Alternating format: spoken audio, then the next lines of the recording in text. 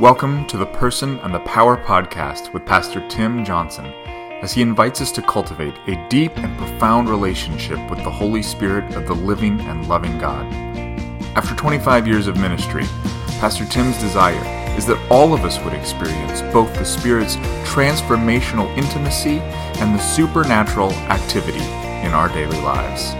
Now, here's Pastor Tim.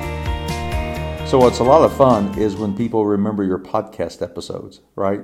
I don't do this for any other reason except God's called me to do this to help us understand the person and the power of the Holy Spirit. But a few weeks ago, I shared this podcast about getting into trouble when I stole some wild grapes. I climbed the fence from our house to the neighbors, the Howards, and late into the evening, and Mr. Howard, even though I was behind the garage pillaging from the wild grape harvest, Mr. Howard caught me, and I thought my life was over. So, pretty cool. Shout out to Coy Sampson, my dear brother, Pastor Coy Sampson. He delivered a bunch of wild grapes from his own harvest, so I would not have to steal some. I love the man. Hey, have I told you all that I got into some serious trouble one time stealing massive amounts of dark chocolate? And so if anyone feels really bad about that and wants to deliver dark chocolate to my doorstep, I will be honored. I would be blessed. So anyway, I'm just kidding. I never got into trouble for stealing dark chocolate. But I do love dark chocolate. All right, moving on to this week's podcast, Romans 8, as we continue. Man, we're about ready to get to the end of this thing. It's going to take a few more weeks. Now, no one get excited that we're like, ooh, we're 2 weeks away. Nah, I'm looking around. we got 10 verses left. So that's good for a while. That's good for 12 weeks now. It might be good for about 6 to 8 weeks. But these next two verses we look at all have to do with call. Now, we could get into the weed patch of these next two verses, and many do. Just like last week, we talked about this real bungee tension cord between the free will of God, the free will of man, and the sovereign will of God. God is sovereign. There is no question about that. But I think when we understand and how we understand man's free will, that will help us understand how we define the sovereignty of God, right? Sovereignty of God has to be evident, has to be one of the cornerstones of our theology, or we really don't believe in the God of the Bible. But I would say the same for our free will, man's free will, right? So last week we talked about those bungee cords, keeping those two in tension. Well, here again, we could get into the weed patch of predestination and whom God has chosen. And then there are some real passages of Scripture, Old and New Testament. How many people does God want saved? All. How many people does God want to perish? None. So if we believe that God has predestined and preordered and pre-picked people going to heaven and hell, then I don't know why there's a need for evangelism. And I've read lots of the arguments of why, and they just don't cut it with me. They don't hold water. So again, we could get into the weed patch here of verses 29 and 30. Romans 8, 29 and 30. But instead, one word just stands out. One word screams at me, and it's call. It's call. It's the call of God on our lives. And so many people, so many times, we don't understand that God's called all of us, right? We're all called. We're all called differently. We're not all called to full-time ordained ministry, but we are all called to full-time ordained ministry. We'll come back to that, but that's exactly what I said. I meant what I said, and I said what I meant. Horton is faithful, 100%. Sorry, Dr. Seuss. But anyway, that's exactly what I meant to say. Not all of us are called to full-time ordained ministry, but all of us are called to full-time ordained ministry. All right, so we'll come back to that to explain that and kind of parse it and break it down. But first, a couple of thoughts here, just from my own personal perspective and my own personal story. So I believe with all my heart now, looking back, 59 years old, been in ministry 26 years, and looking back now, I remember now the very first time I believe I heard that I was called to be a pastor. Very first time. I don't remember exactly how old I was. Again, we're going to guess here, but I'm kind of thinking around 9, 10, maybe 11. I don't think it was much older than 11. So I'm thinking somewhere in the 9 and 10 age range. So I had a pellet gun, right? And my daddy always told me, you can shoot all the blackbirds you want. You can shoot crows if you can find them, but no songbirds. You can't shoot any songbirds, right? And that included mourning doves, right? We called them mourning doves back then. And so I always saw them around the house in the morning. And just now, interestingly, we went dove hunting, but I couldn't shoot, just for the heck of it, a dove in my backyard. But we would go dove hunting. That was my favorite kind of hunting, by the way. We've gone deer hunting, rabbit hunting, squirrel hunting, frog hunting, called frog gigging. Been about every kind of hunting I think there is. I think turkey hunting is the only thing I've not done. But anyway, as far as like big game hunting, I guess, big game in southern Indiana, that is, and Kentucky. But I love dove hunting. But you couldn't shoot birds. You couldn't shoot doves in the backyard with a pellet gun. All right. So when we found a dove that had been shot in our backyard, it was not me, but it had been shot. And someone had shot a dove. We'd found a dove, and we tried to nurse it back to health. So again, I was almost in trouble because my daddy thought maybe I had shot it, but I did not. But we tried, Pam and I especially, my twin sister and I, we tried to nurse this dove back to health. Well, it didn't work. We were not able to nurse the dove back to health, and it died. And so we had the funeral. And so we found the shoebox. Y'all probably have done this before in some form or fashion with some kind of critter. But I found the shoebox and I think we wrapped the dove in an old cloth or something, and we put it in a shoebox, and we dug a hole in the backyard, and we buried the shoebox with the dove. Well, I felt like we needed a funeral with the service. So you got to know that we went to church off and on, but we didn't go to church on a regular basis. But we would go to church off and on. So I knew about preachers, and I knew about kind of churchy kind of stuff. I did not have any real relationship with Jesus Christ, and did not for years and years and years and years. But I knew enough about church to be able to play the part play the part of a preacher. And so I did. And I remember wearing a suit, and I'm pretty sure it was my daddy's suit. So again, if I'm 9, 10 years old, my daddy was 6'3", 6'4", and tall and lean and mean, hard army cussing, fishing, hunting machine. and so if I'm wearing his suit as a 9-year-old, you can imagine it draping all over me. I'm pretty sure that's what I was wearing. I don't remember having any kind of suit of my own at the time as a 9-year-old. So I wore my daddy's suit and called the family together. I know that pretty sure my sister was there, Pam. I'm not sure if Michael was there. And for whatever reason, it was Joanne and Kim and Jeff. And so again, if you remember, Jeff last week, we talked about Jeff and Kim and Joanne last week. So this is Jeff. They were here for the summer, and so was Jeff and Joanne and Kim. And so I'm pretty sure it was those three. It was me and Pam. Again, I don't remember if Michael was there, but we had this funeral service, and I did the funeral. I presided over the funeral at age, again, maybe even age 8, 9, or 10. I don't think any older than 10. And I still remember to this day so clearly, my oldest sister, Joanne, said, "Timmy, you're going to be a preacher."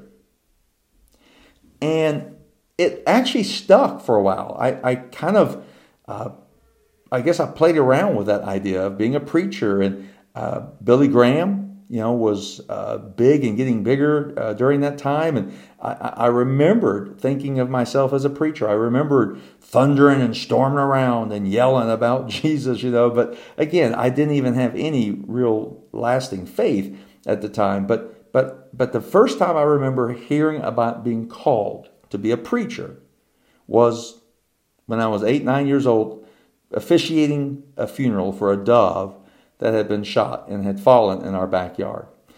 Wow. Talk about, you can really go to town on the providence of God and the prevenient grace of God and all that. Now, the next time was probably 12, 13 years old. Again, we were somewhat involved at that time in the youth group. I have shared before, I was baptized.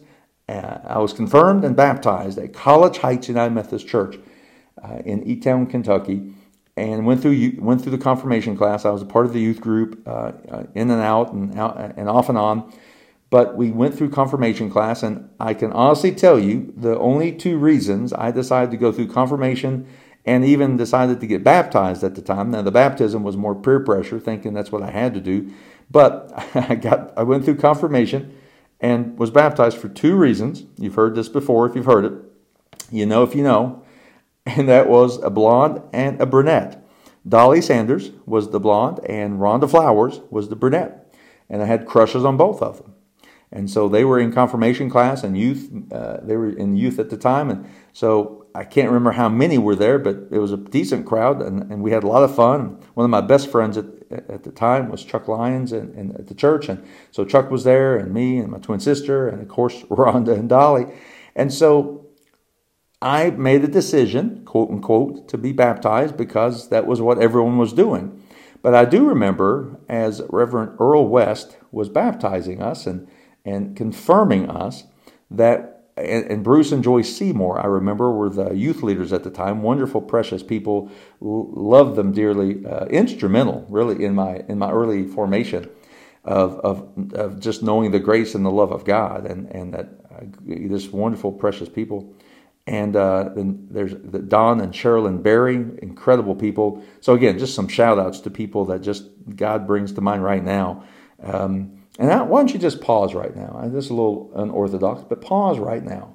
Wherever you are in your life as a Christian, would you just pause right now and just ask the Holy Spirit to bring 3, 4, 5 people to mind right now? Just 3, 4, 5 people to mind. And just allow God to fill you with gratitude. And if you need to reach out to them, Facebook or a text or finding their address and sending them a card, even a phone call, and just say, thank you. You remember Ray Boltz's song, Thank You? And I'm not going to sing it. I could because I love that song. But when you get to heaven and someone's going to come up and said, you taught my Sunday school, or you did this. And that's why I know the Lord today. And these people that you've just thought of, these people that I've just named, these are instrumental people in helping us understand our call, right? Our call. Because I still believe that all of us are called into full-time ordained ministry, even though we may not be called into full-time ordained ministry. And it's people that God uses. Moments, yes. Time, yes. Events, yes. But people that speak into our lives. And so I remember all those people in my life as they spoke into my life as I was being baptized, not knowing a thing about baptism, not having a clue what baptism truly meant. But I do remember, just like the funeral at age 8 or 9, it stuck.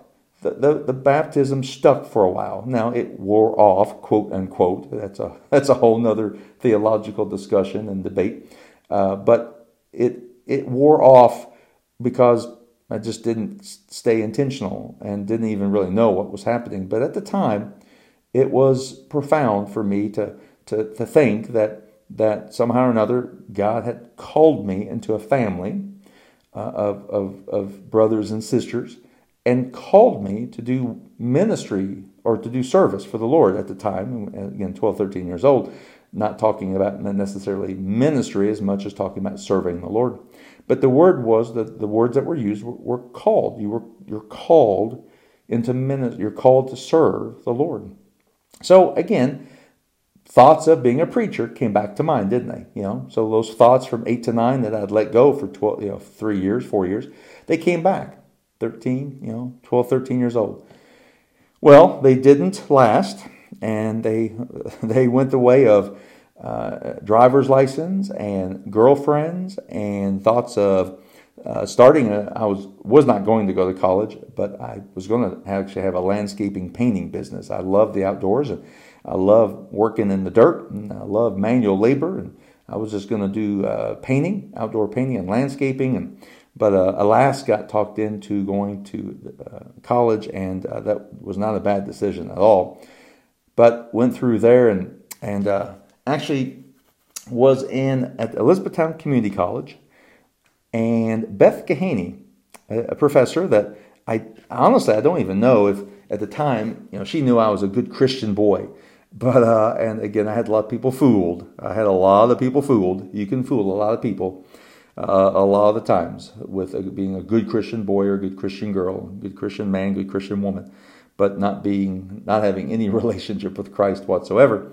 So as I was at Elizabethtown Community College, ECC, playing ping pong with Calvin Riggs and all the folk that I hung out with, I majored in journalism.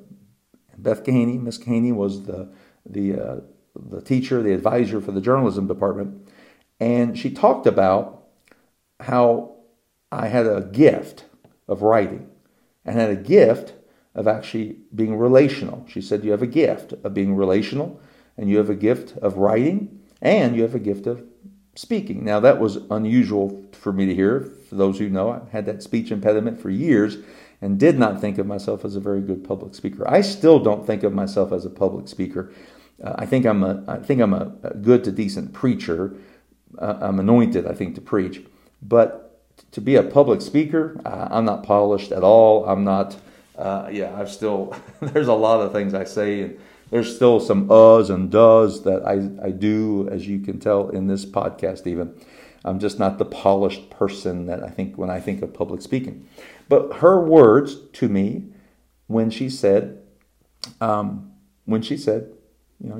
got special talents and gifts, and that was about I was 19, 20, so now that's 6 years, right, from the baptism and confirmation. So once again, age 18, 19, 20, I began to think about what does that mean? Now, I was on my way to now journalism degree and thinking about now money and all that good stuff, right?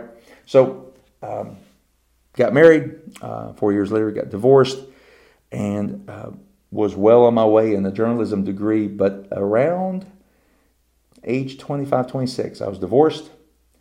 I really hit the lowest, one of the lowest parts of my life, which was going to lead to the lowest 6 or 7 years of my life. Even though I got married to my wife of 32 years now, Pam, 33 years now, and 32, going on 33. And so here we are, best and worst, right? Charles Dickens, the best of times and worst of times.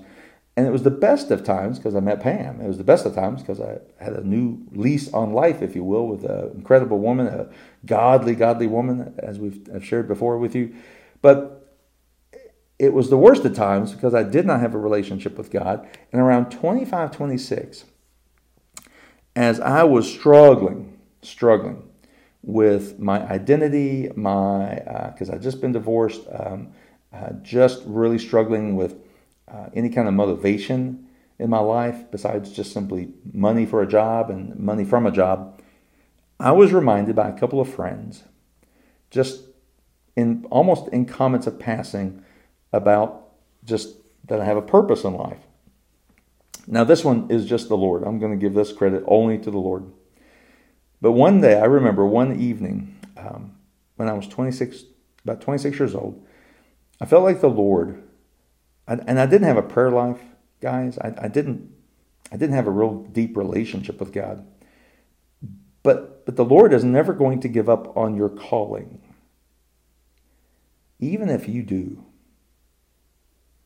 I'll say that again. The Lord, who calls people into full-time ordained ministry, is never going to give up on your calling, even though you do, even when it's hard. And that night, I remember, I think for the first time in my life, seriously, for the first time in my life, I think I remember hearing God in my spirit. Not a professing Christian, not an audible voice. But I remember clearly being scared to death because I felt like I heard the Lord say, when are you going to surrender to the call I have on your life? When are you going to surrender to the call that I have on your life? And I wish I could tell you that moment, at age 26, almost 27, I went to my knees. I shouted out to God, I cried out to God, I sought after God, and I ran back to the Father, the prodigal son, and we have a party. And nope, I did run the other way. I was so scared, and I said, no. And I don't know why. I can still to this day, I don't remember exactly. I don't know. I can't really put my finger on why, except I was scared. I didn't want to submit. I didn't want to surrender. Maybe I didn't believe I was truly called from God, but I heard that voice, and it scared me. It scared me. And I ran the other way. And for 6 or 7 long years, the best of times and worst of times, right? Married to my beautiful wife, started having kids and a job and money. But the worst of times, because I ran. And those were when I began to get just so full of panic attacks and anxiety and even depression, suicidal thoughts. I was making all kinds of money, rising up the corporate ladders, but just feeling miserable about life, never sleeping more than 3 to 4 hours a night of sleep. It was horrible because I was not surrendering to the call of God on my life. Now, you know the story of when I accepted Christ, Promise Keepers, 1997, Cincinnati, Ohio. Very shortly after, in fact, it may have been that Saturday where I realized that's when my calling, and that's really when I surrendered. That weekend is when I told Pam, or that weekend is when I told the Lord, I will do what you want me to do. I will surrender to the call. And long story short, we'll come back at some point here. Our time is waning here, but I'll come back maybe with a part 2 eventually. But just to know that I accepted Christ as my Lord and Savior, the first call to be saved, right? And I think all are to be saved. There's not a predetermined number. I think all are, and there's not a predestined number. There's all to be saved. God wants all to be saved. This is why the urgency of evangelism, the urgency to share the gospel.